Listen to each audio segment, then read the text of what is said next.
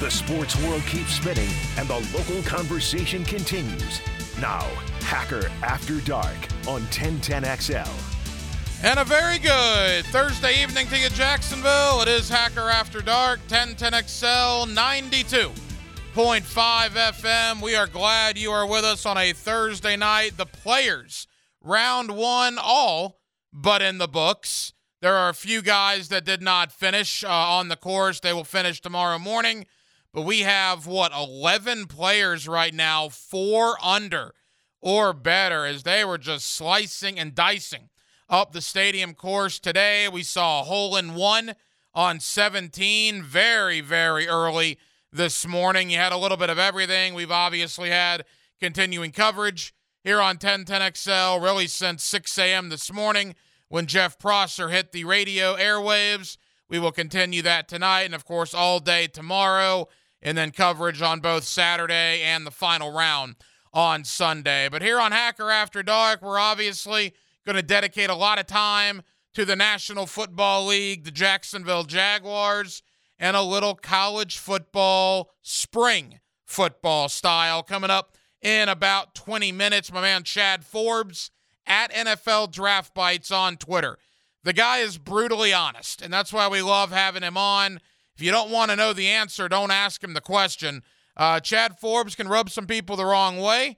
I kind of like him because he's got a lot of opinions that do rub people the wrong way, but he sticks by those opinions. So we'll talk Jaguars, we'll talk free agency with Chad Forbes coming up in 20 minutes.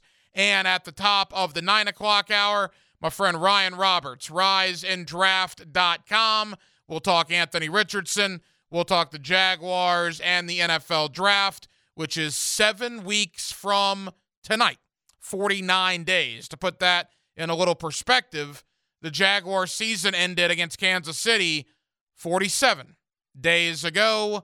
The NFL Draft is 49 days from tonight.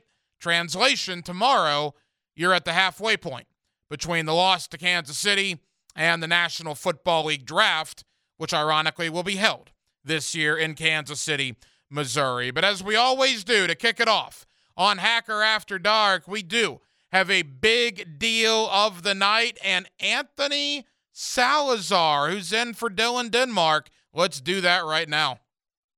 Time now for the big deal of the night. What's the big deal? What is the big deal? No big deal. It is a big deal. On Hacker After Dark.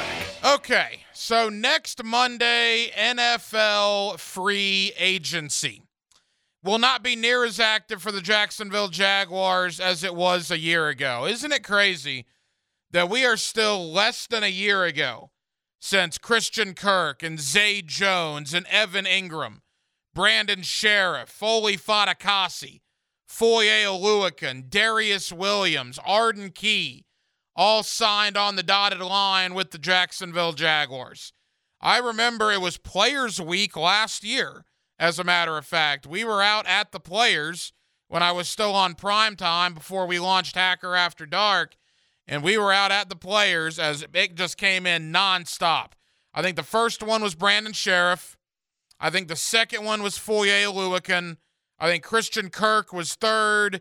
I think Zay Jones and Evan Ingram both happened that evening, and it was a couple of days later where you got Arden Key, you got Darius Williams. My thought process last night, and we talked about this, was the worst free agent signings in Jaguar history. And if Shaquille Griffin was on that list, we compared Shaq Griffin to the likes of Nick Foles, compared Shaq Griffin to the likes of Hugh Douglas, Jerry Porter. Some folks wrote in Julius Thomas on text message at 641-1010. We got a lot of Aaron Ross, although I don't put Aaron Ross in that category because Aaron Ross was just a guy that ran his mouth after he left here. He wasn't a great player before he arrived. I don't think Shaq Griffin was the worst free agent to ever sign here in Jacksonville, but I do think he was in the top 5 for what you paid him and what you got productivity-wise. I think he was behind Hugh Douglas, Jerry Porter, and Nick Foles. There's probably an argument that Shaq Griffin is the 4th worst free agent ever signed here in Jacksonville. Now, that was the glass half empty look last night. Let's go glass half full tonight. And prior to free agency beginning on Monday, let's talk about the best free agents to ever sign here in Jacksonville. And my question to you, Jaguar fans, tonight on the text line, designed by Lifetime Enclosures, are any of last year's free agents already on the best free agent signing list in Jaguar history?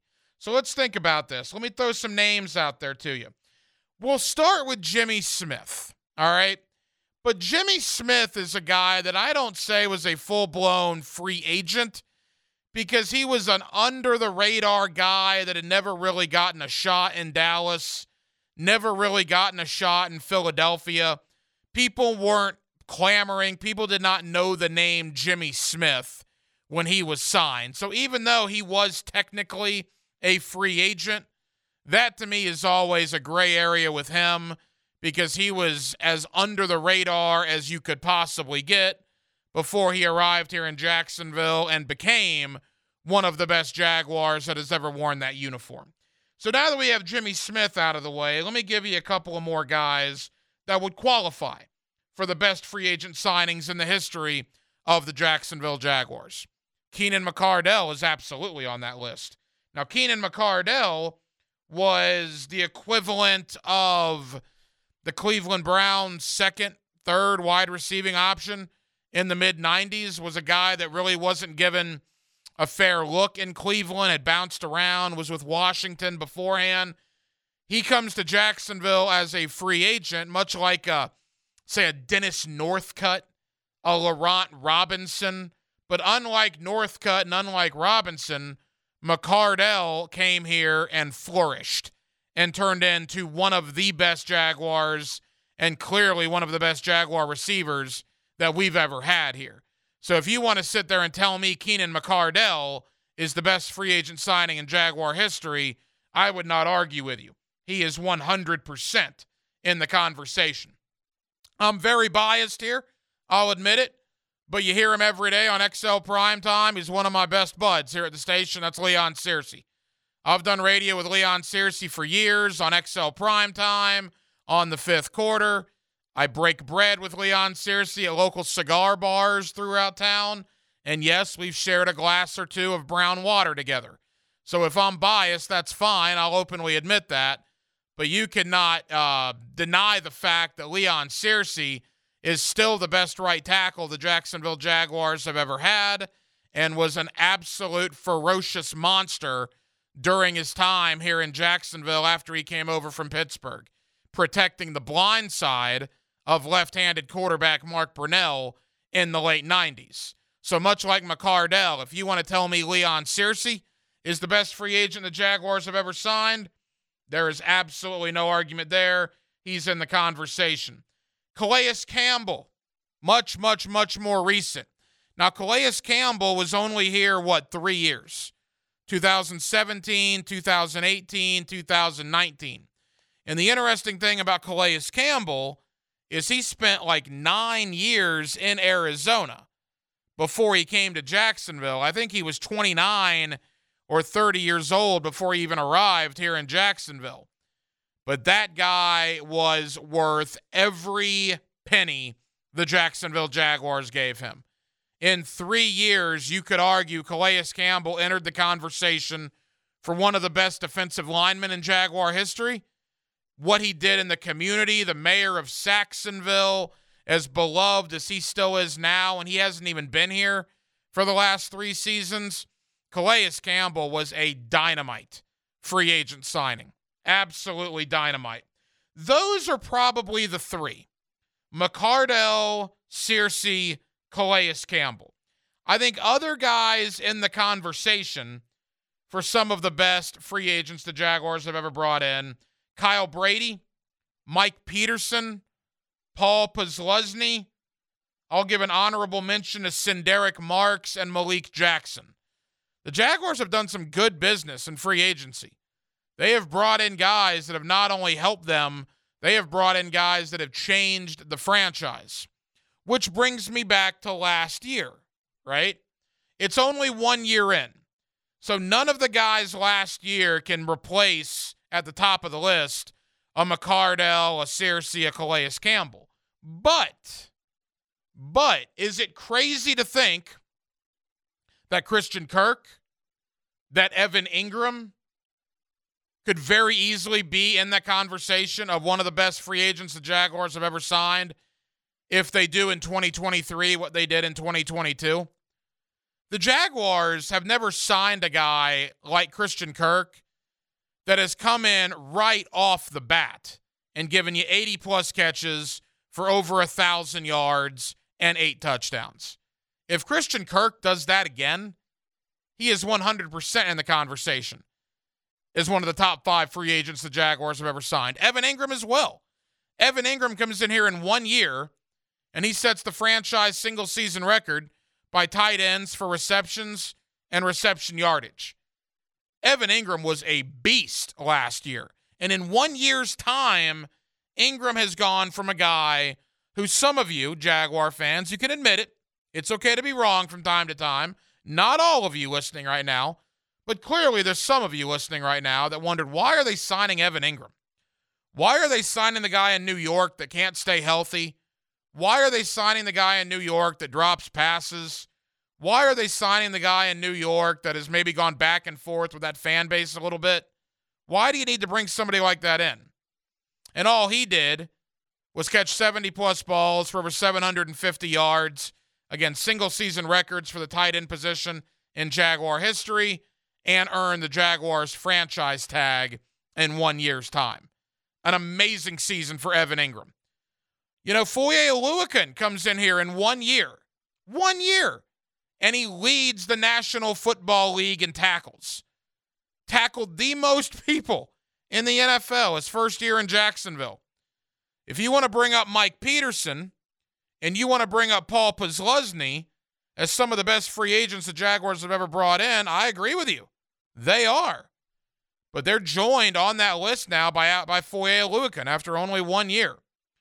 Brandon Sheriff doesn't play the sexiest position at the right guard spot on the offensive line, but he was every bit as good as a Zach Wiegert was back in the day, a Chris Naoli was back in the day. If you want to single out interior offensive linemen, Sheriff absolutely is one of the best interior offensive linemen the Jacksonville Jaguars have ever brought in. You know, you think about last year's free agent haul, and we're comparing 4 or 5 or 6 of those guys from last year to some of the best free agents the Jaguars have ever brought in 28 years of playing football here in Jacksonville. The free agent haul last year was amazing. That's a term that I don't like to use very often, particularly when it comes to the Jacksonville Jaguars, because for 14 of the last 15 years, their play, their performance, their decisions has been far, far from amazing. But the free agent haul last year was just that. It was amazing. And Kirk and Ingram and Sheriff and Oluokun all can already be, to me, top 15 free agent signings in Jaguar history after only 1 year. They keep it up. They keep this pace going. Yeah. You will be talking about those guys being some of the best of all time here in Jacksonville. I also want to spend a little bit of time tonight on free agents not named Arden Key and Jawan Taylor here in Jacksonville. We have spent so much time on Evan Ingram, and now he's been franchised, and on Arden Key and Jawan Taylor. And those are the two biggest. I'm not going to deny that they're not. Those are the two biggest guys, the two probably most important guys that are going to hit the market on Monday. And I think at this point it's trending towards losing Jawan Taylor. I think Arden Key's probably 50-50. I do think Arden Key's going to get some offers. It's just a matter if the Jaguars want to match said offers. But what about the other guys that are going to hit free agency next Monday? What about Andrew Wingard? Dewey Wingard. You can admit it. There were some times when Andrew Wingard was a rookie or a second-year player, you probably didn't like the guy. You probably thought he was too slow, wasn't athletic enough. What's this guy doing? He's out of position. He can't cover that guy, can't cover this guy. Oh, no, Andrew Wingard's coming in the game. All that stopped last year.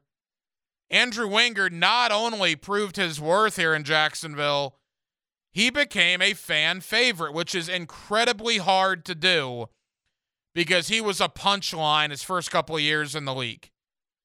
Andrew Dewey Wingard went from a punchline by the fans to a fan favorite. And to me, it would be a shame if he leaves in free agency. Will there be a team out there that will offer him more money than Jacksonville? I told you this when the season ended.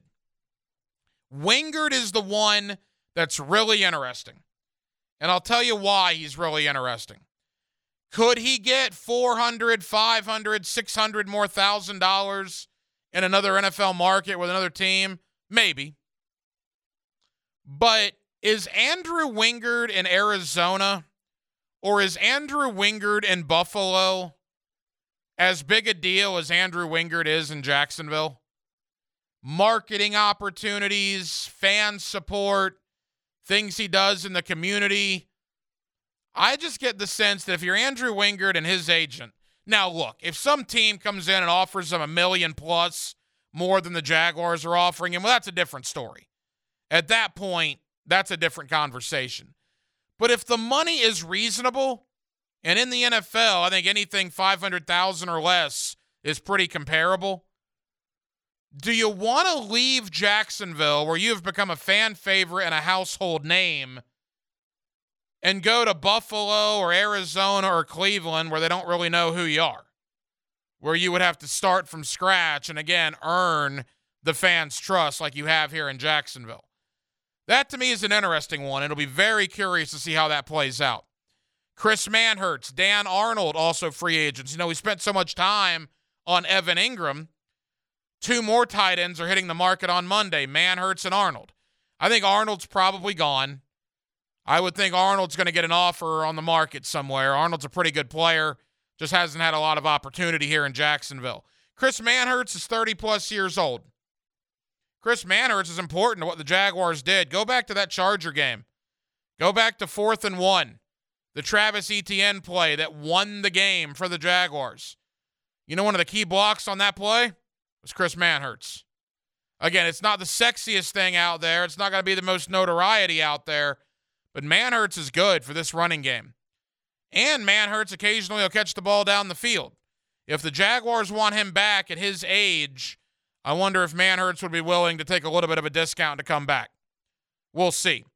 Marvin Jones Jr. is another one. He is set to hit the market on Monday. I would think Marvin Jones is probably gone. At best, he would be your 4th or 5th wide receiver option. Again, you got Calvin Ridley, you got Christian Kirk, you got Zay Jones, you potentially have Jamal Agnew. Let me say this about Marvin Jones.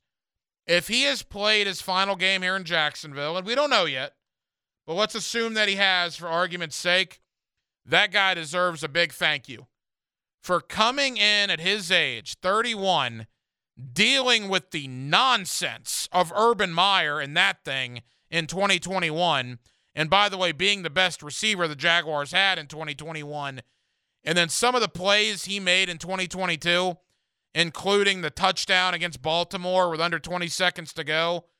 Marvin Jones has been very, very good for his 2-year stint here in Jacksonville. And if it does come to an end in free agency, that would be unfortunate. But he has certainly been a guy that I'll remember as a Jaguar for a while for what he had to put up with in 2021 and what he added to the team in 2022. Then you got guys like Adam Gotsis on the D-line, DeJuan Smoot coming back from the Achilles injury. They are both scheduled to become free agents next week. Smoot, do you bring him back on a 1-year deal to try to get healthy from the Achilles? That was brutal for Smoot. He would have made good money this offseason. He tore his Achilles around Christmas time, so who knows if he'll be ready until maybe October. I mean, a big 300-pound defensive lineman like that, you never know how the Achilles is going to respond. Gostis is a rotational guy, but an important one. You need bodies on that D-line. You could do a lot worse than Adam Gostis. I hope the Jaguars can find a way to bring him back.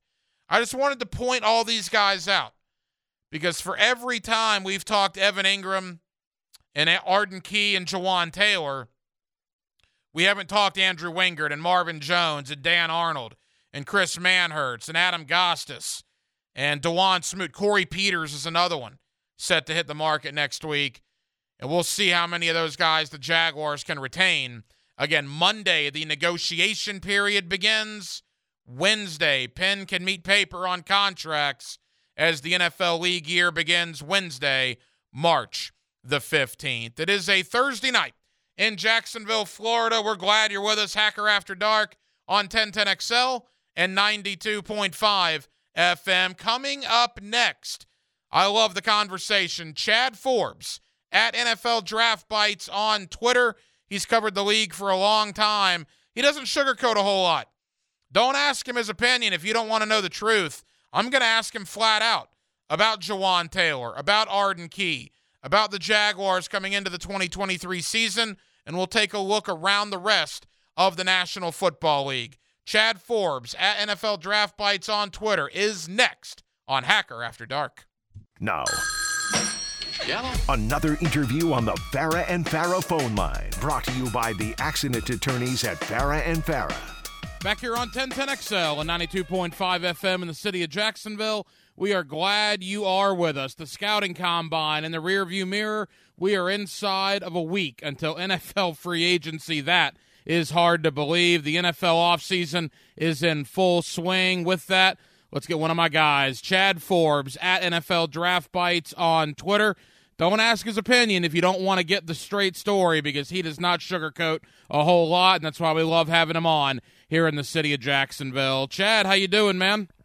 New league year is upon us. If you don't want the heat, stay out the kitchen. That's exactly right. You know, look, I want to talk Jaguars. I want to talk free agency, but I want to start with Anthony Richardson. Chad, you've seen a lot of guys over the years perform well at the combine. Richardson's performance, they're already calling it one of the best quarterback performances of all time.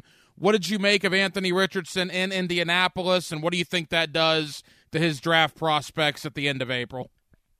It's rare you see a guy have an 80-yard touchdown run as a quarterback, so you knew he was a great athlete.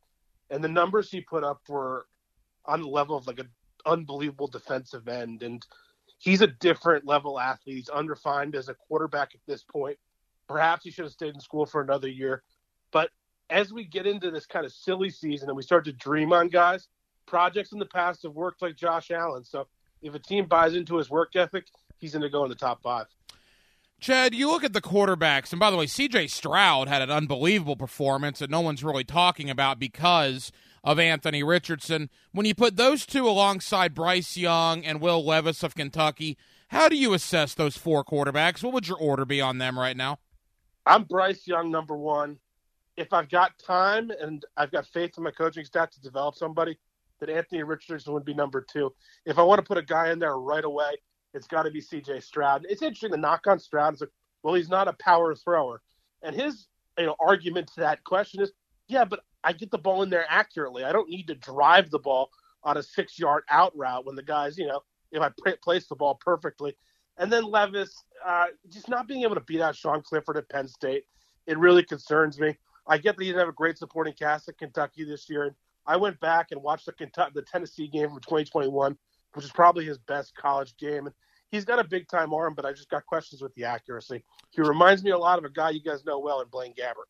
Oh, yeah, we know him very well. Chad Forbes at NFL Draft Bites on Twitter. Chad, there's a very strong possibility that one or most likely 2 of those quarterbacks are going to find their way into the AFC South. By all indications, based on mocks that you see, Bryce Young to Houston's a very trendy pick.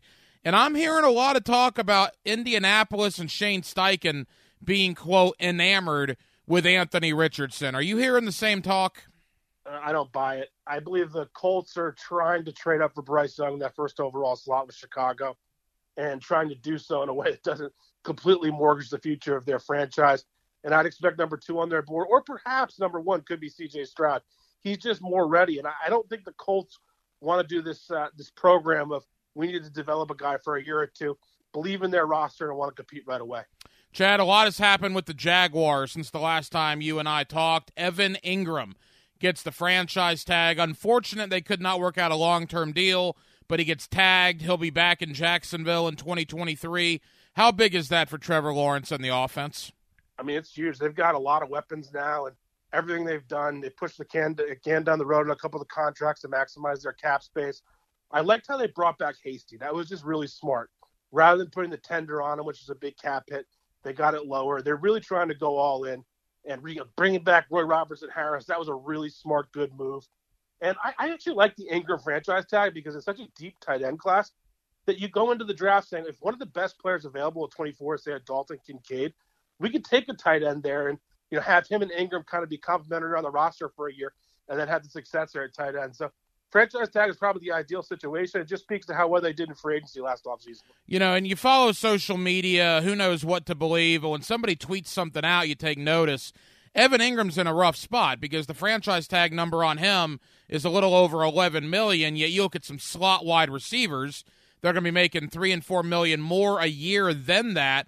And Evan Ingram has been pretty vocal about, where he sits as tight end, but really in this offense, he's almost another wide receiver. You think that could get sticky, as far as him signing the franchise tag, that sort of thing?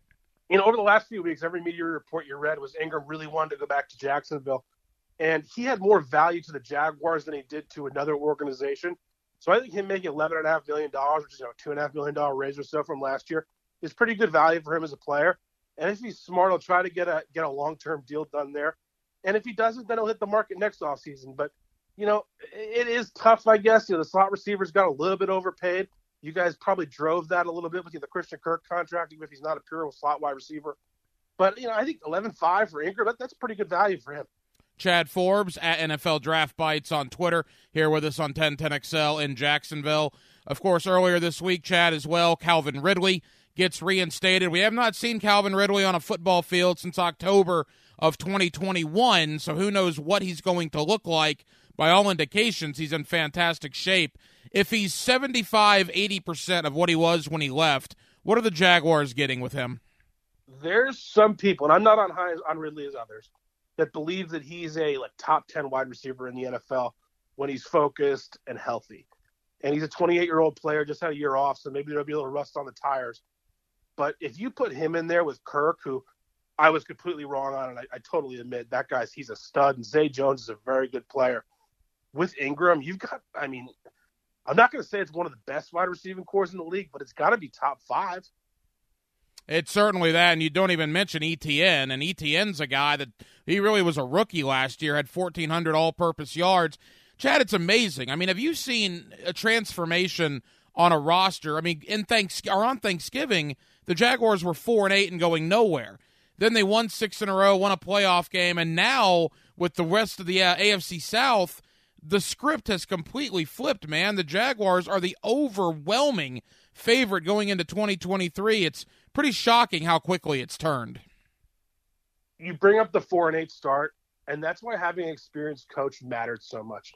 Because it's very easy when you get off to a start like that, you're a little bit of a young team, for people to check out and say, okay, the season's over.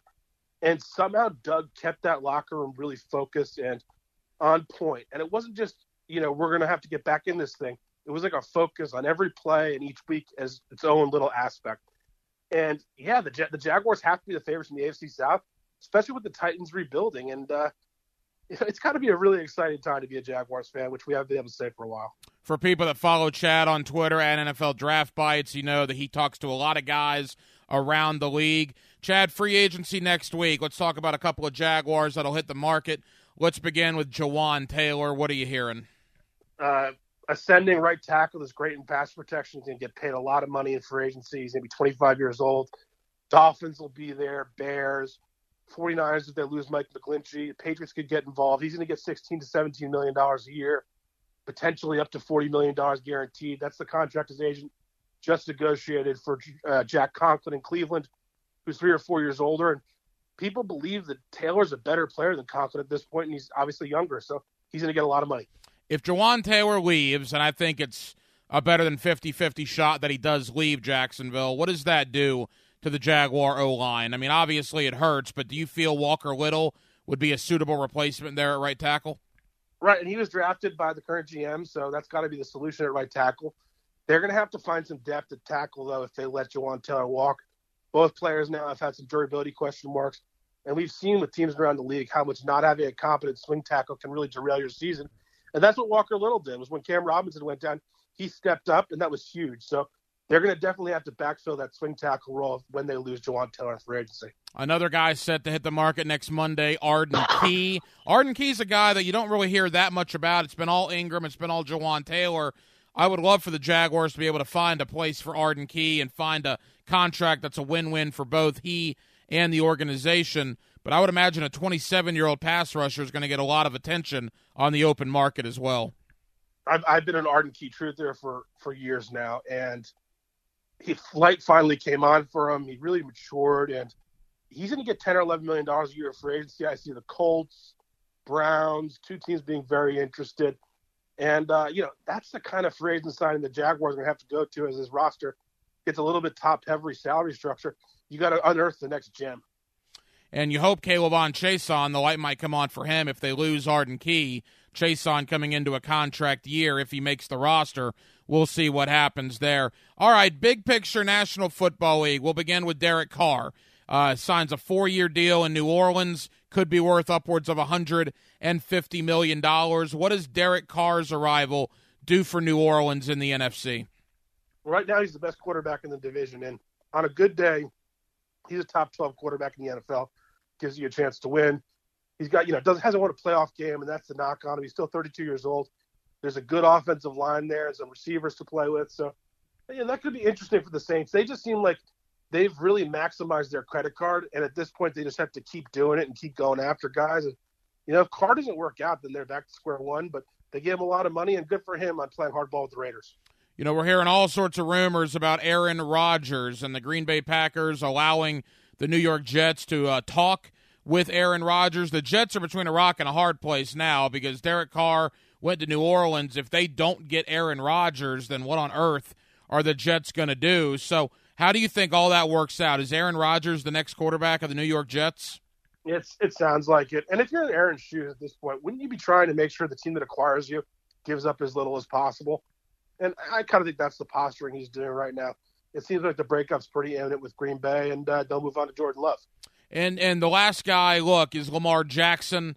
With the franchise tag deadline earlier this week, he has been tagged, but we don't know exactly what that means moving forward. We hear Atlanta. We hear other teams are involved with Lamar Jackson in trade conversations. At the end of the day, Chad, after all the tags and negotiations and this, that, and the other, do you think Lamar Jackson has played his final game in Baltimore? I go back and forth on this one because you really never get any intel out of the Ravens. They're a very tight-lipped organization. Now he's got the non-exclusive tag, so he can negotiate with teams. You expect Commanders, Falcons to be interested. Dolphins don't have a first-round pick, but that's obviously where he'd like to go. It's home base for him. So it's tough to say, but if a team like the Falcons comes in, the Ravens can get the 8th pick plus their first next year, then I think you listen to it. But also, they've had pretty significant extension offers on the table for him, but he's had his eye on that fully guaranteed Deshaun Watson deal, and the Ravens have to go into that level. So maybe if a team does offer him that, they'll take the first-round picks. Final moments here with Chad Forbes. You can follow him on Twitter at NFL Draft Bites. All right, Chad, free agency on Monday. What are you hearing? What's going to happen early? Every year we see somebody agree to terms 5 minutes into the window. Who are some of the free agents that will agree to terms early next week? Well, being Jaguars fans, you guys know that the teams that are flush with cap room always kind of drive the action. So this offseason, the agents are saying the Bears are going to make decisions on guys. And, teams aren't going to try to match their offers because it's kind of a fool's errand that they've got over $100 million of cap space. So I think you'll see them be very aggressive early. The Browns are going to be very aggressive on the defensive line, especially the interior. The Jaguars aren't going to be big buyers this offseason. Maybe they'll look at a corner or some help in safety, but they're really going to be in the second wave, which is that's a good thing. That means you got talent in your roster. And also a team that could be interested in pretty active is the Giants. They're going to be shopping for a lot of defensive guys, and that linebacker market's really fascinating to watch. Chad Forbes is a terrific follow on Twitter at NFL Draft Bites, and he's always kind enough to join us here on 1010XL in Jacksonville. Chad, enjoy free agency. Let's do it again in a couple of weeks. We'll see how the Jaguars fared. That sounds great. Thanks for having me. There you go, Chad Forbes at NFL Draft Bites on Twitter. And, it gets underway on Monday with free agency. And I think that's important for Jaguar fans to know, that you're not going to wake up Monday morning and it's not going to be like last year, right? Splash here, splash there, splash here, splash there. I think the one guy you need to keep an eye on Monday, well, there are a couple, but the one main one is Arden Key. Arden Key is the one that I really can't get a good feel one way or another. Evan Ingram's going to be back, whether it's on a long-term deal or on the franchise tag. I think it's trending towards Jawan Taylor leaving, and I hate to say that because I would love to see Jawan Taylor here, but I do think you got to be realistic. It's trending at least towards him probably leaving. Arden Key is the guy that I'm going to be curious how active the market is for him, and you'll begin seeing reports. This player offered this, that player offered that. It's going to happen pretty quickly, and Arden Key is the one guy that I'm certainly going to keep an eye on next Monday. A little Andrew Wingard as well for all the reasons I brought up earlier on here on Hacker After Dark. More on the Jacksonville Jaguars coming up in just a bit. Ryan Roberts, riseanddraft.com. That's rise, the letter N, draft.com. He's 20 minutes away at the bottom of the 9 o'clock hour. Mike Huguenin of on3.com, as we'll talk a little spring ball in Gainesville and Tallahassee. Billy Napier and the Gators in spring football right now. Mike Norvell and the Seminoles in spring football right now.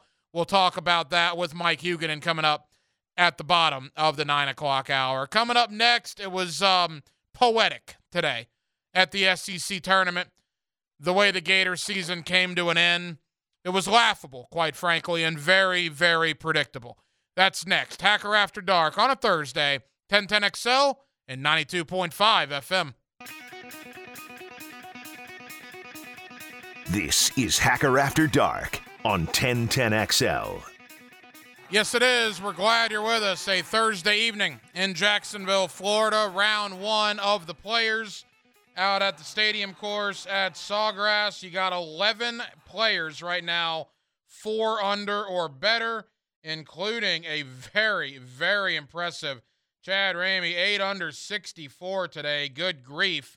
Although that 8 under 64 is only good for a one-shot lead, as Colin Morikawa, 7 under 65, right on his heels. You got, let's see, 3 players at 5 under par, and then you got another, handful of guys at 4 under par. A couple of guys that did not shoot it well today, very surprising, and they got their work really cut out for them to make the weekend. Rory McIlroy, good grief. This is just not his course, right? He just struggles here more times than not. Rory, a 4-over round of 76. He is certainly in a lot of trouble to make the weekend after that performance. Johnny Vegas, I'm looking for the big names. There's not a lot of big names that severely struggled. Webb Simpson came in with a 4-over round of 76. Clearly, Rory McIlroy is the big one, though, that struggled today, and we will see what he can do tomorrow. But he finds himself 12 shots off the pace after round one at the Players. More Players coverage coming up later on tonight here on Hacker After Dark. And, of course, we'll have you covered all day tomorrow, beginning at 6 a.m. with Jeff Prosser and Dan Hicken on the drill, and also into the weekend, Saturday and Sunday. It is conference tournament week as well, and I got to tell you something. I've had enough of college basketball. All right, I'm going to enjoy Selection Sunday, and the NCAA tournament officially gets underway on Tuesday in Dayton, and by this time next week, we'll be well into the round of 64 next Thursday. But let's take stock at what's happened basically over the last week. My beloved alma mater, the University of North Florida, the Fighting Ospreys, they lose essentially at the buzzer in the ASUN tournament to Bellarmine to have their season come to an end. Then on Tuesday, Florida State, who had been beating Georgia Tech the entire game, they find a way to lose by a single point on a free throw with under a second to go. And then today, Florida in overtime has a 1-point lead until Mississippi State just rips their heart out with 5 seconds to go. So UNF, Florida, and Florida State all lose with under 5 seconds to go ending their seasons. Now, in the Gators' circumstance, there's an outside shot for the NIT or the CBI if they even want to do that. But Florida State's season's officially over. UNF season is officially over. This was a mulligan. This was a do-over in the world of basketball locally. Florida State had probably their worst season. Well, it was definitely their worst season under Leonard Hamilton, which goes back 2+ decades, and it had to be one of Florida State's worst basketball seasons ever. UNF struggled. JU didn't even make the Atlantic Sun tournament, and Florida in year one under Todd Golden goes 16-16, and a big reason why that happened is they lost Colin Castleton for the year with a broken hand a couple of weeks ago. So, was not a good college basketball season. And I do wonder, we're here in Jacksonville. I do wonder if that affects the thought, at least here, about the NCAA tournament next week. I don't know the last time Florida and Florida State both missed the tournament in the same year. I'm willing to bet it's probably been a while. Because even though Florida has struggled as of late, Florida State's usually been in the tournament more times than not. But neither one will find their way into the NCAA tournament this year. I guess the Miami Hurricanes will be holding the flag for the state of Florida, potentially the Florida Atlantic Owls as well, if they find a way to get in. But a very disappointing end for Florida this year. Very disappointing first season for Todd Golden at 16-16. I guess if there is a silver lining, if there is ointment on the wound, if you will, Florida did beat Mike White twice. And the fact that they beat Mike White twice is a good thing for the Gators moving forward. Because there's a lot of folks that were happy to see Mike White go. There was a lot of folks that thought Mike White should have stayed in Gainesville. Whatever the thought was, the fact that he was gone, if Mike White would have beaten Todd Golden twice, that would not have looked good, that would not have felt good, and that would not have been good for the University of Florida. Because Todd Golden was able to beat Georgia in Gainesville and beat them again in Athens, I guess that saves a little bit of face on what was a very disappointing 16-16 year. But conference tournament play continues tomorrow into Saturday, and then Selection Sunday, we will know the field of 68. And the tournament will get underway with those first-round games in Dayton coming up next Tuesday night and next Wednesday night. Into the world of the National Football League for a moment as well. We're going to talk draft with Ryan Roberts of RiseandDraft.com. He is coming up in less than 10 minutes. Boy, this Aaron Rodgers thing to New York may happen. The more people that you talk to, the more people that you hear from, the more people, things that you see, that you read, it does appear it's in Aaron Rodgers' court. If he wants to be a New York Jet, he will be a New York Jet. And my question is, when you round that into the AFC talk, all right, you got Patrick Mahomes in Kansas City. You got Joe Burrow in Cincinnati. Josh Allen in Buffalo. Obviously, Trevor Lawrence here in Jacksonville, Justin Herbert in L.A., for the time being Lamar Jackson in Baltimore. People tend to forget Deshaun Watson is in Cleveland. You got a lot of really good quarterbacks. We'll see if Russell Wilson can rebound under Sean Payton in Denver. If Aaron Rodgers goes to the Jets, where does that put him among the tier of quarterbacks in the AFC? And where does that put the Jets in the tier of teams in the AFC with Aaron Rodgers? He's 38, 39 years old, clearly not what he was 5, 6, 7 years ago. Still very good. He's the Jets' best option. They've gone full court press on him after Derek Carr signed in New Orleans. But I cannot begin to tell you how odd it would be to have Aaron Rodgers in a uniform that was not the Green Bay Packers. Emmitt Smith playing in Arizona just didn't make sense. Franco Harris in Seattle did not make sense. Joe Namath with the LA Rams did not make sense. Now, Joe Montana went to Kansas City and made the playoffs. Tom Brady went to Tampa and won a Super Bowl. So it has happened. Brett Favre was good with the Jets and got the Vikings to the NFC Championship game. But what will Aaron Rodgers do if he indeed does leave Green Bay? It'll be a fascinating story. He's got the Offensive Rookie of the Year. They got the Defensive Rookie of the Year. There's a lot of talent on the Jets. If Aaron Rodgers goes there, who's the favorite in the AFC East? Is it Josh Allen in Buffalo? Is it Miami? Is it the New York Jets?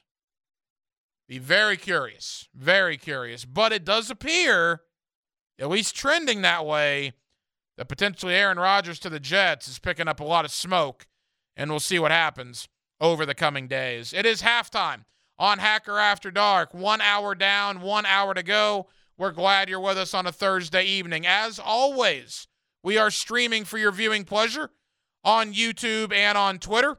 Just search 1010XL on YouTube. You'll see Hacker After Dark there. You can watch the show until 10 o'clock tonight. Likewise on Twitter, at 1010XL. On Twitter, you'll see Hacker After Dark there, and you can watch it from the comfort of your own home until 10 o'clock this evening. Let's talk Anthony Richardson. Let's talk Jaguar draft. Let's talk a little free agency as well with my man Ryan Roberts. He has a terrific website, Rise and Draft, the letter N, riseanddraft.com. A great mock draft simulator, all sorts of information. And I want to find out from Ryan Roberts what he thought of Anthony Richardson and what he thinks the Jaguars will do, not only in round 1, but in rounds 2 and 3 as well. That's next. Hacker After Dark on a Thursday, and Jacksonville, we are glad you are with us. Now, another interview on the Farah and Farah phone line, brought to you by the accident attorneys at Farah and Farah. Back here on 1010XL and 92.5 FM in the city of Jacksonville, we are glad you are with us. The scouting combine in the rearview mirror. Now all eyes are turning towards free agency, which is next week, and of course the NFL draft now well inside of 2 months. One of my favorite websites this time of year, Rise and Draft. That's the letter N, riseanddraft.com. Ryan Roberts of riseanddraft.com, always kind enough to join us here on 1010XL in Jacksonville. Ryan, how you doing? I'm good, man. I'm good. It's the best time of the year right now, brother. How's everything for you? We are good, man. Thank you for the time. Know you're very busy post-combine, and let's get right to it, Ryan. Your thoughts on what Anthony Richardson did on Saturday? I mean, to be very blunt about it, he didn't do anything that really surprised me much. I mean, I expected him to be one of the best athletes that we have ever seen at the quarterback position. I think that just flipping on the Florida film, you see that stuff, whether it's out of the quarterback run game or it's his ability as, kind of a guy that can, work out of structure as a passer. I mean, everything's there from an athleticism perspective, right? And I feel like right now some people are getting a little bit too carried away with it all, to be completely honest, because, it's one of those things where some people like to count stuff twice. And what I mean by that is, we knew Anthony Richardson was a great athlete. So him testing as a great athlete, does that change your evaluation at all? I mean, it really shouldn't, that just kind of verifies what you saw on film. I mean, I guess your argument could be, you thought he was a great athlete, but maybe you didn't think he was the best athletes to maybe ever play the quarterback position. And that's a fair argument and one that I can legitimately have. But I think some people are just kind of getting a little bit too carried away for a guy that we already knew was a great athlete. But, when he got to the field portion, when he's kind of throwing the football, I think that it was kind of a microcosm of what you saw at Florida. The high moments are about as high as anyone in this class. His arm is exceptional.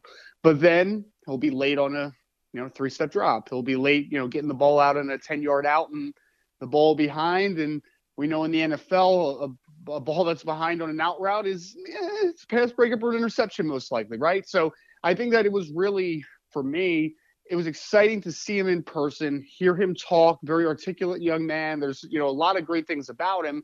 But I think we can all be really excited about the upside of what Anthony Richardson brings, but still understand that, this kid's not there yet, right? He's still a guy that needs some time. He needs some live reps.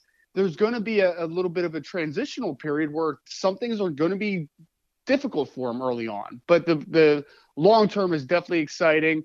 And I think that was my biggest takeaway from the combine is that, yes, tantalizing traits, but we also need to understand that he's not quite ready for that prime time, in my opinion. Ryan Roberts, riseanddraft.com. I certainly appreciate that opinion because, Ryan, we've obviously talked a lot about Anthony where we are here in Jacksonville. And the college football guys, right, the college football media, they look at Anthony Richardson more as a project because they watched every snap that he took at Florida. Meanwhile, the NFL draft guys, which I would kind of put you in, but you obviously do work in college as well, the NFL draft guys just salivate over the kid, and there's really not a lot of people in the middle. You might be the first person, honestly, that I've talked to that might be more in the middle with Anthony Richardson. Well, I think it's important to also have both sides, right? Like, it is important because, I mean, yes, I watch him and I'm like 6'4", 244 pounds, rocket arm, incredible athlete. Like, all those things are really, really exciting. You know, and as an evaluator, I look at all that together and I'm just like, you know, in the right situation, Anthony Richardson could be a superstar. There's no doubt about it. But then you look at it and you say, but there's a lack of production. There's a lack of starts under his belt. I mean, one-year starters on the college level historically have not had a great track record of being successful in the NFL. I mean, outside of like Cam Newton, it's just not a very impressive list. You know, it's the Mark Sanchez's of the world. So just kind of understanding that like this projection is going to be very dependent on what situation Anthony Richardson lands in. You know, if he lands in a scheme that allows him to develop slowly and really, you know, use the traits that he has early on to kind of be, I don't want to call it a crutch, but to be a help to him as far as he's transitioning from, you know, developing as a passer, I think he could be a superstar. But I also think that we would be, I think it's a little disingenuous to say that this is not a high risk, high reward type of football player, man. There is a risk here. There absolutely is. If he lands in the wrong situation, this is the type of player that drafting him in the top 10, maybe top 5 overall, it's going to either make a coach and a general manager look like geniuses, or it could potentially cost their job in a couple of years. Like, I just think that there's a little bit of volatility here. I want to bet into him, and as a independent scout, I will bet into him, you know, because I always trend much more towards the ceiling than the floor because my job's not on the line, right? But ultimately, people's jobs could be on the line if he is not the guy that they envision, or that they're not the right fit for his skill set to be successful at the next level. You know, we always spend a lot of time on the AFC South teams here in Jacksonville because of the Jaguars, and you play these teams twice a year. And I'm not sure if you've talked to anybody, Ryan, or if little whispers in the wind have given you any indication, but maybe some whispers down here in Jacksonville or that Indianapolis really seems to like Anthony Richardson. And that's why you're seeing more and more mocks around the internet that have Anthony Richardson maybe heading to the Indianapolis Colts. Have you heard anything along those lines? Yeah, when I was in Indianapolis, there were two names that I had heard, you know, pretty extensively. One was Anthony Richardson. The other one was CJ Stroud. And I think that is a fascinating conversation because Chris Ballard's coming into kind of a make it or break it year for him as a general manager, right? So I think that there's a thought process that, you know, do I want to get the guy that's perceived as maybe the most NFL ready passer in a CJ Stroud, right? Like maybe his upside is definitely not near that of Anthony Richardson, for instance, but you know what you're getting. And I think you saw that at the combine, right? Like his footwork is crisp. He's going to get the ball out on time. He's accurate. All those great things. It's just CJ Stroud, the ceiling might not be incredibly high because he doesn't do a ton of stuff out of structure, right? Like in the structure of an offense, though, I think he can come in and he could be a good player for a team pretty early. So I've heard his name with the Indianapolis Colts. And then I think the other line of thinking, to your point, is that Anthony Richardson, you know, it's a little bit more of a gamble. But, I mean, if Chris Ballard gets that guy in there and from day one he starts showing those flashes and showing the long term and showing what the future can hold in a great way, then that also could save your job because you may have just drafted a superstar into the NFL, right? So I think those are the two lines of thinking. Those are the two guys that I've heard definitely the most. I didn't hear much of Bryce Young's name associated with the Indianapolis Colts. Didn't hear Will Levis. It was mostly centered around Anthony Richardson and CJ Stroud. Ryan Roberts, riseanddraft.com, here with us on 1010XL in Jacksonville. Ryan, when we talked in the past, it was all about the number one pick for the Jaguars the last 2 years. Well, obviously, it's a lot easier to project that than it is to project number 24. But we think we have an idea about the positions, right? They franchise tagged Evan Ingram. Still could go tight end because they have free agents in Dan Arnold and Chris Manhertz. If they lose Jawan Taylor, maybe they go offensive tackle in round number 1. And we've certainly heard the secondary. So let's just take those one at a time. Where Jacksonville is going to be, Ryan, in that mid-20s part of the first round, Dalton Kincaid, Darnell Washington, Michael Mayer of Notre Dame. It looks like a pretty good tight end class this year. It is. And there's a lot of diverse skill sets, which is really exciting in my opinion. I mean, the 3 guys you just mentioned, like Dalton Kincaid is a 240-ish pounds flex tight end that, ran out of the slot a ton, right? Like that's kind of his game. Darnell Washington's a 6'6.5", 265 pounds inline blocker that is, that's going to, put people in the dirt, and then he's got good linear speed, obviously, to fight to work the seam. Michael Mayer, I think, is kind of a little bit of everything, like he's a very good blocker for his position.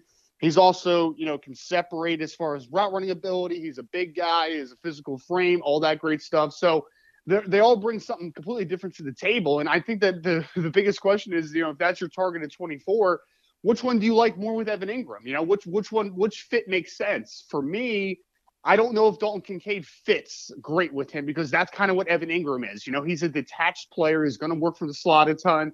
He's more big slot than he is a true inline tight end. So my thought would be Michael Mayer, I think, would fit great.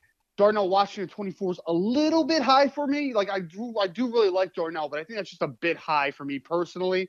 But I think either way, both those players would fit really well with a guy like an Evan Ingram because, if it's only for a year, I mean, you're still going to be able to play a lot of 12 personnel where you're going to get 2 of those tight ends on the field. And I think that Mayer, Ingram, or Washington Ingram can both play off of each other really well. Ryan, if the Jaguars lose Jawan Taylor in free agency, which is certainly a possibility, you move Walker Little to right, Cam Robinson comes back to left, but Cam Robinson is entering year 7, and he's got a torn ACL and a torn meniscus on his injury resume. So you might need to start replenishing that offensive tackle spot, whether it's at 24 or I think 56 in round 2. What does the offensive tackle market in the draft look like at those spots? Yeah, I think it's a little bit of an underrated offensive tackle group, man. It really is. I think you're going to see Paris Johnson go off the board pretty early. I think you're going to see Peter Skoronski from Northwestern go off the board pretty early. Roger Jones is another guy for Georgia I think is going to probably go off the board before the 24th overall selection, so Jacksonville's probably not even in the conversation for him. But you will have guys like Darnell Wright from Tennessee, who's more of a he's kind of Jawan Taylor-ish as far as his style. He's a big physical dude, has kind of the makeup of he could play right tackle. He maybe could play inside a guard. Like he could do a little bit of everything. I actually prefer him inside a guard, but regardless, he's got that type of profile. DeJuan Jones, I mean, if you're trying to, groom someone to be the right tackle of the future, potentially at Ohio State, I mean, the kid's 6'8" and a quarter, 375 pounds, just absolutely a massive guy.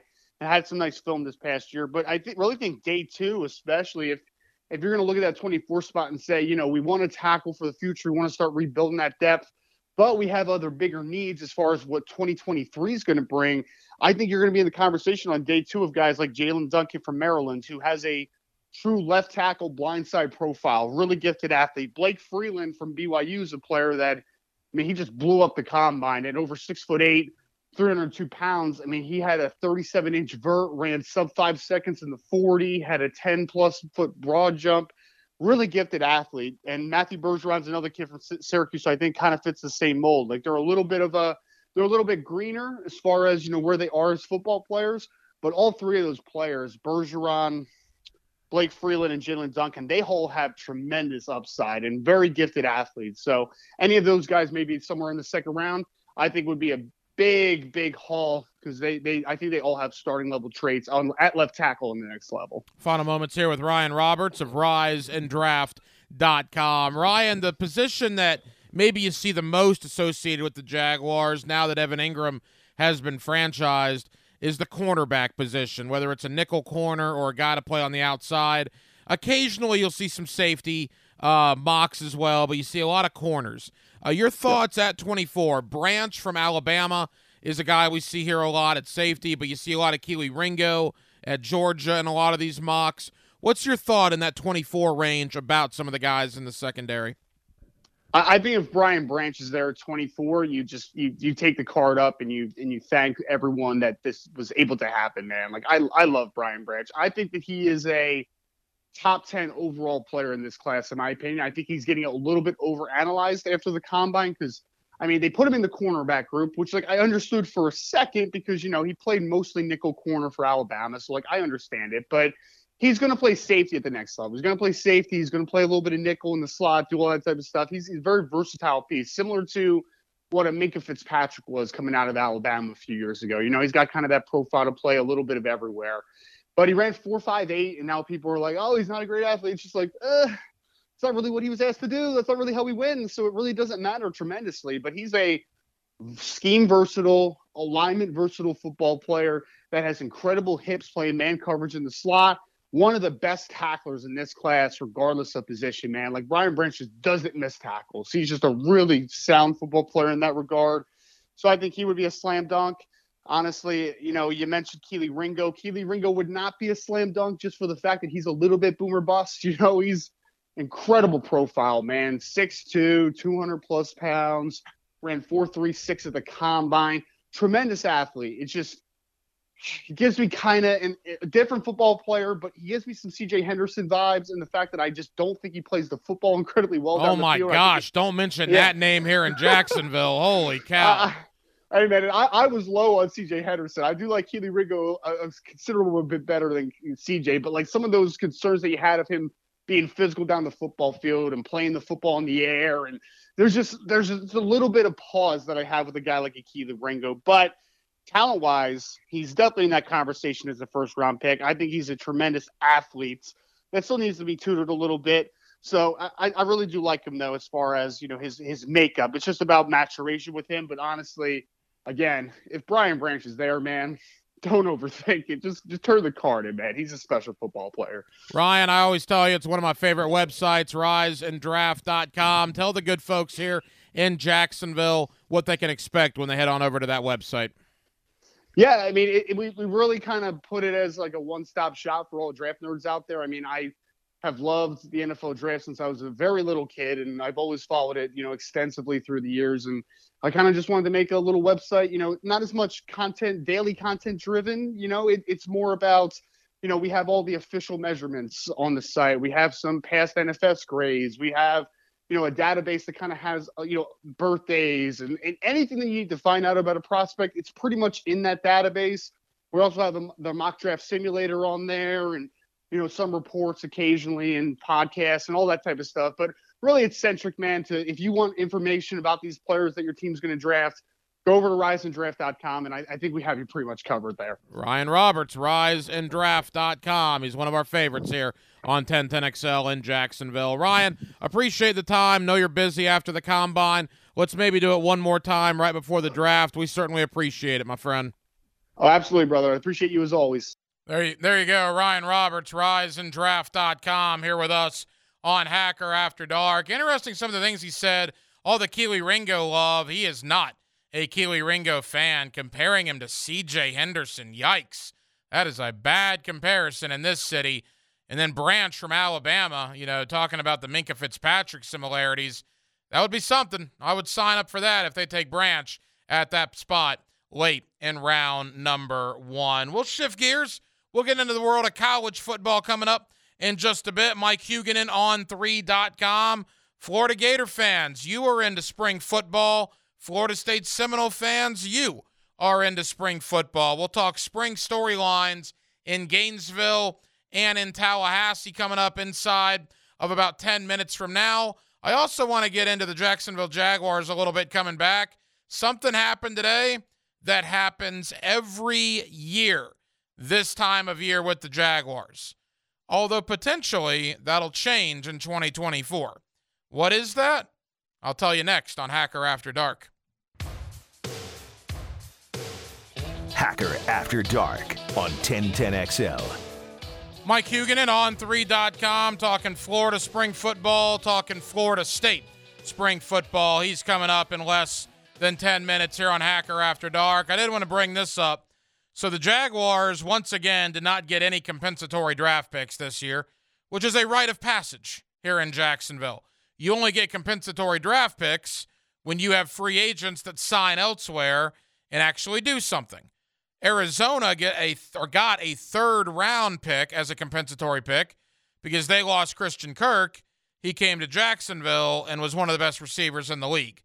Unfortunately, the Jaguars will probably get a compensatory pick next year if they lose Jawan Taylor, potentially if they lose Arden Key. I don't know how many years in a row this is without the Jaguars receiving a compensatory draft pick, but it has been a long time since that has happened. We've done a lot of NFL tonight. Let's talk a little college ball.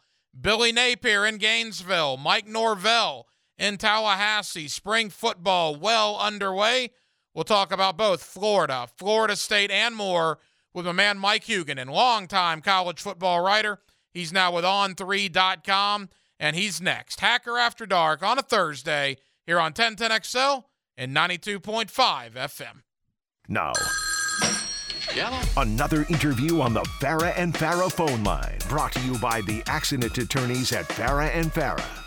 Back here on 1010XL and 92.5 FM in the city of Jacksonville. We are glad you are with us. Spring football going on all over the country, including in Gainesville and over in Tallahassee with both Florida and Florida State now on the field for spring practice. With that, let's go to my friend Mike Huguenin on 3.com. Always kind enough to join us here on 1010XL in Jacksonville. Mike, it's been a little while, man. How are you? Doing quite well, getting ready for, like you said, the start of spring practice, and obviously March Madness is upon us, thankfully. Yeah, look, it's going to be interesting, at least in our state, Mike, because Florida State, their season's already came to an end. They lost in the ACC tournament in the first round. Florida is not going to the big dance, barring a miracle, at the SEC tournament. They're more than likely maybe going to the NIT. Will it feel any different with the Gators and the Noles not in the big dance this year? No, I don't think so. I think Miami's got an interesting squad. Not the best defensive team, but they are well coached and they get up and down the court. And then FAU. I think that as long as they get to their conference tournament final, they're getting in. That's a very deep team, 8 deep. No star player, but a lot of guys who can score.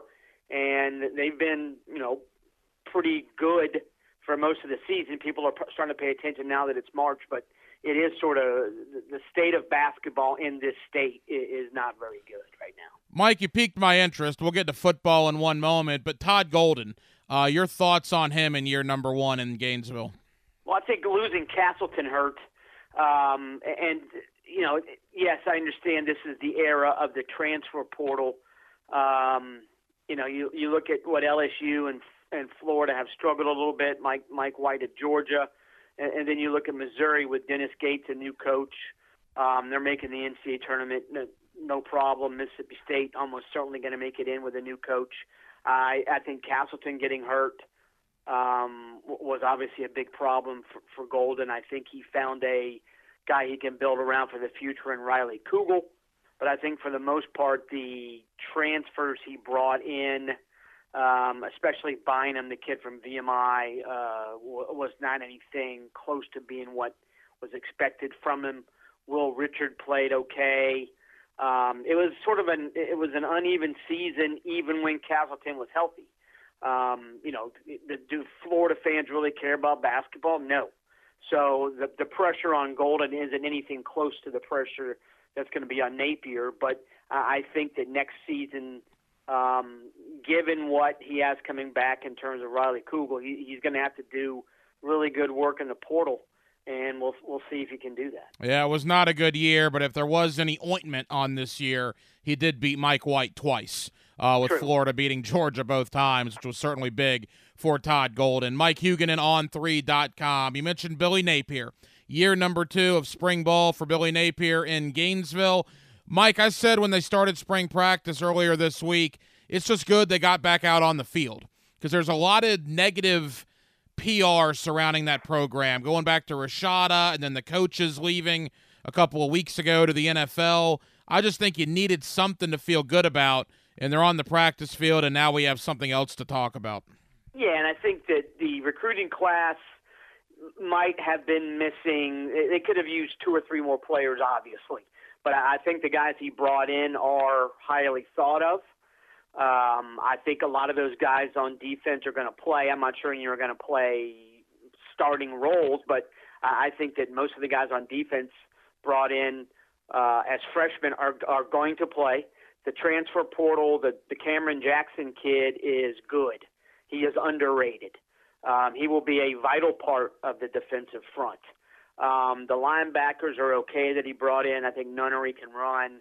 Terada Mitchell he's a veteran, but he's strictly a run stopper, that kind of stuff.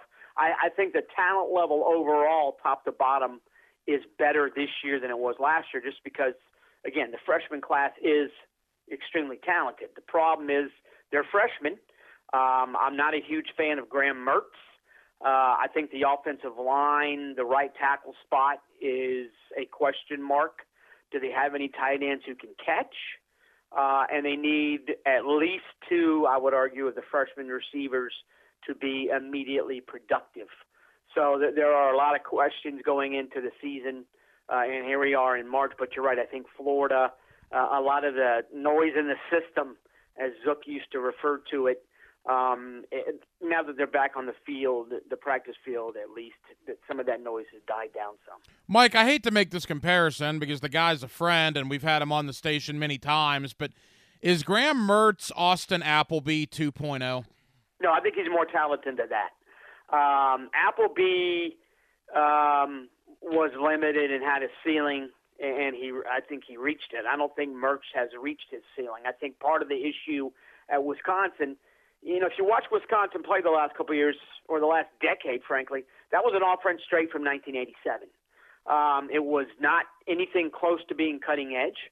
They relied heavily on the run, and the route tree wasn't very good, and their receivers weren't very good either.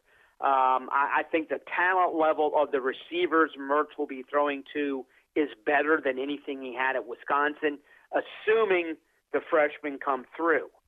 But if you're, is Mertz a championship quarterback? No. He was highly regarded as a recruit. He's got some physical tools, but I also think that he did not progress very much at all. He had 3 offensive coordinators in the last 3 years. That hurt. I think the offense as a whole hurt. But I also wonder, what is his ceiling? I don't think he's reached it, but he's, if he can be an adequate college quarterback this year, which is something he has not been, I think Florida will have gotten its money's worth from Graham Mertz. Mike Huguenin on 3.com here with us on 1010XL in Jacksonville. Mike, final Gator topic. I want to move to the Noles in a second, but you look at the Florida schedule, right?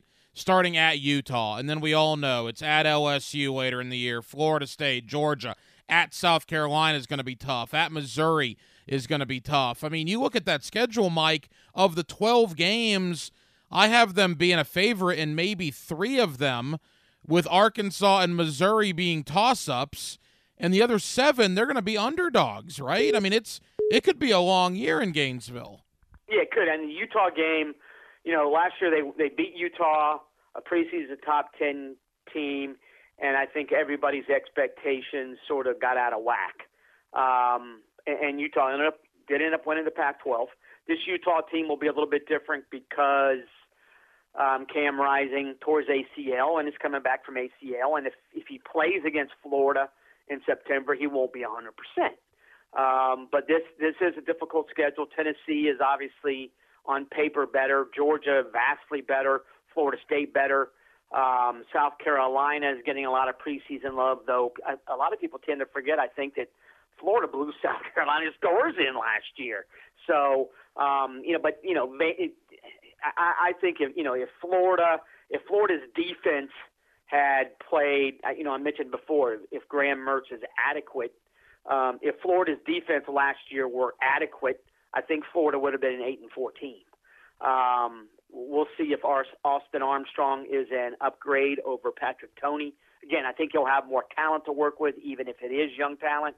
But the schedule, yeah, I think if I'm Napier, I'm looking at that schedule. I'm like, I don't want to open on the road against Utah. I don't want to play Tennessee in September. I don't want to play Georgia at all, but I understand I have to. It is a tough schedule for a team with a lot of question marks. Yeah, I can't imagine the last time an SEC team went out to Salt Lake City. Those people are going to be all sorts of fired up for that game on Labor Day weekend. Couple of more from Mike Huguenin on 3.com. Mike, Florida State has also began spring practice. Mike Norvell with a brand new contract extension. And boy, some high expectations for the Noles coming into 2023. Yeah, he did a great job in the transfer portal again.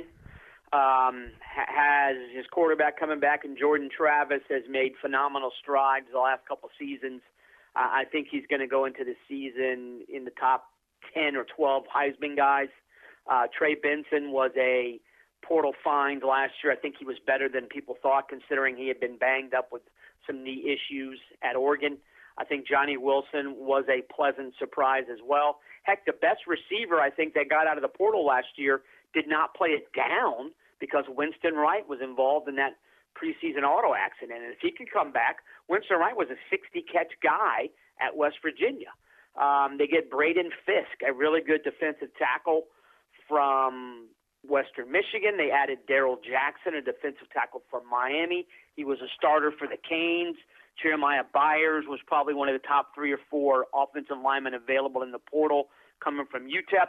It was an impressive haul out of the portal. Obviously getting Jared Verse back for another season's big. Still think the secondary has some work to do, though adding Fentrell Cypress from Virginia is a big positive there. And I don't think there's a star linebacker per se, but I think this is definitely a team that on paper should contend for the ACC title.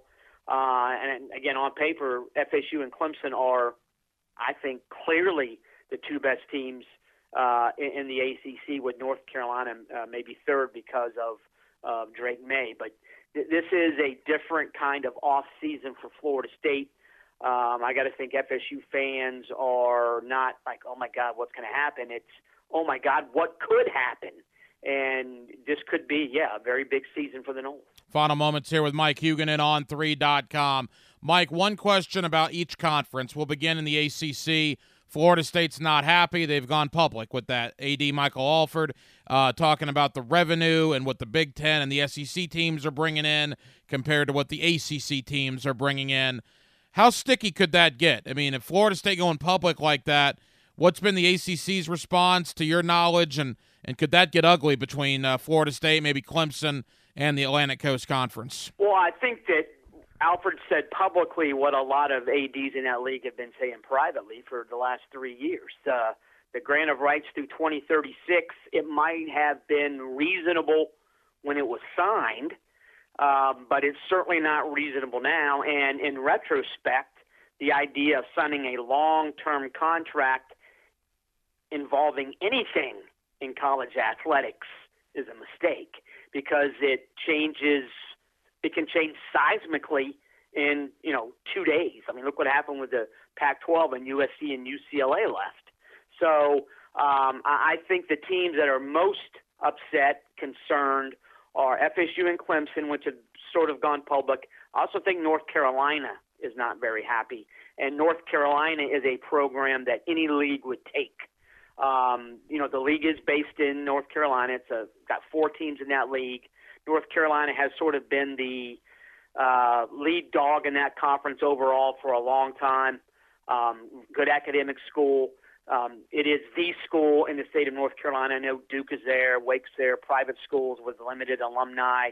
NC State is there, obviously a big school, big state school. North Carolina, though, holds the power. So I think North Carolina is the other school in the ACC that's not exceedingly happy with the TV deal. But again, FSU did go public. Clemson has made some noise, and it's not viable getting $20 million a year from your media rights contract when the SEC and Big Ten schools are going to be making upwards of $60 and $70 million.